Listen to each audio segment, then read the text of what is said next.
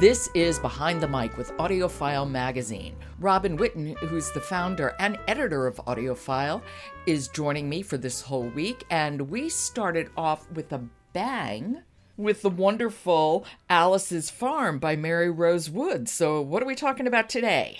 Well, I think today we're starting off with a punch.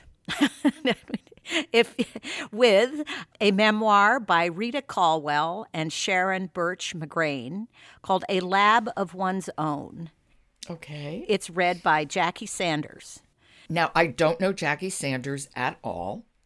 A new narrator to me. Okay. And also, I didn't know very much about Dr. Rita Caldwell because this is a memoir plus a sort of call to action by Caldwell. Nice. She's a preeminent scientist and microbiologist and was the first female scientist to lead the National Science Foundation.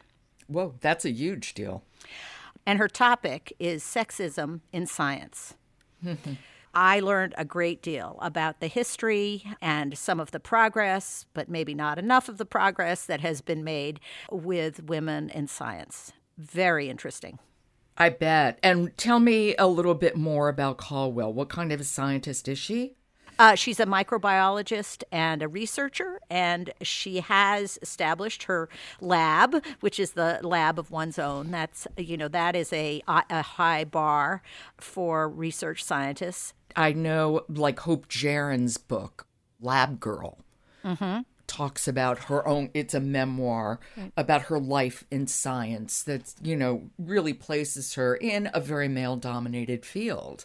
It's not easy. It is definitely not easy. And Dr. Caldwell and all the other women scientists that she talks about, it's such an interesting treatise, if you will. And, Jackie Sanders, whose voice I don't know, I've never listened to her before, does an excellent job. She picks just the right narrative, matter-of-fact tone. The writing and the story is fairly highly charged. Dr. Caldwell's angry, but she just keeps it so that it's working for you instead of, pushing you away as a listener. Let's hear a little. Yep, this is Dr. Caldwell talking about a distinguished scientist who gets a teaching post at MIT after Title IX. Okay, this is A Lab of One's Own by Rita Caldwell, Sharon Birch McGrane, and read by Jackie Sanders.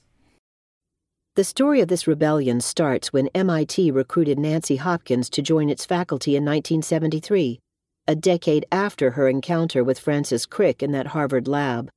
Title IX had just banned discrimination against women in educational institutions receiving federal aid. MIT was especially vulnerable. Women accounted for more than a third of its undergraduates, but only 8% of its faculty.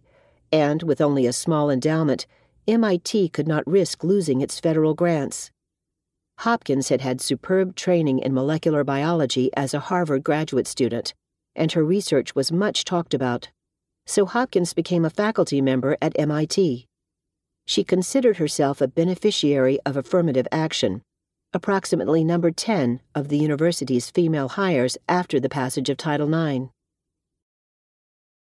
8% of the faculty were women? Yeah. Good Lord. That seemed like a high number in some of the examples that she was giving. Anyway, it's very eye-opening, great listening. Okay. A Lab of One's Own by Rita Caldwell, Sharon Birch McGrane, read by Jackie Sanders. What an interesting book. Thank you so much, Robin. I really appreciate it. A good one. A very good one. Support for Behind the Mic comes from Blackstone Publishing, a 30 years plus independent audiobook publisher that's now also publishing print and ebooks, including Cecilia Aragon's memoir, Flying Free, which tells the odds-defying story of how she became the first Latina pilot on the U.S. aerobatic team.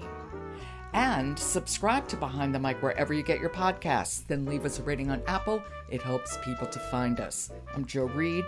Talk to you tomorrow.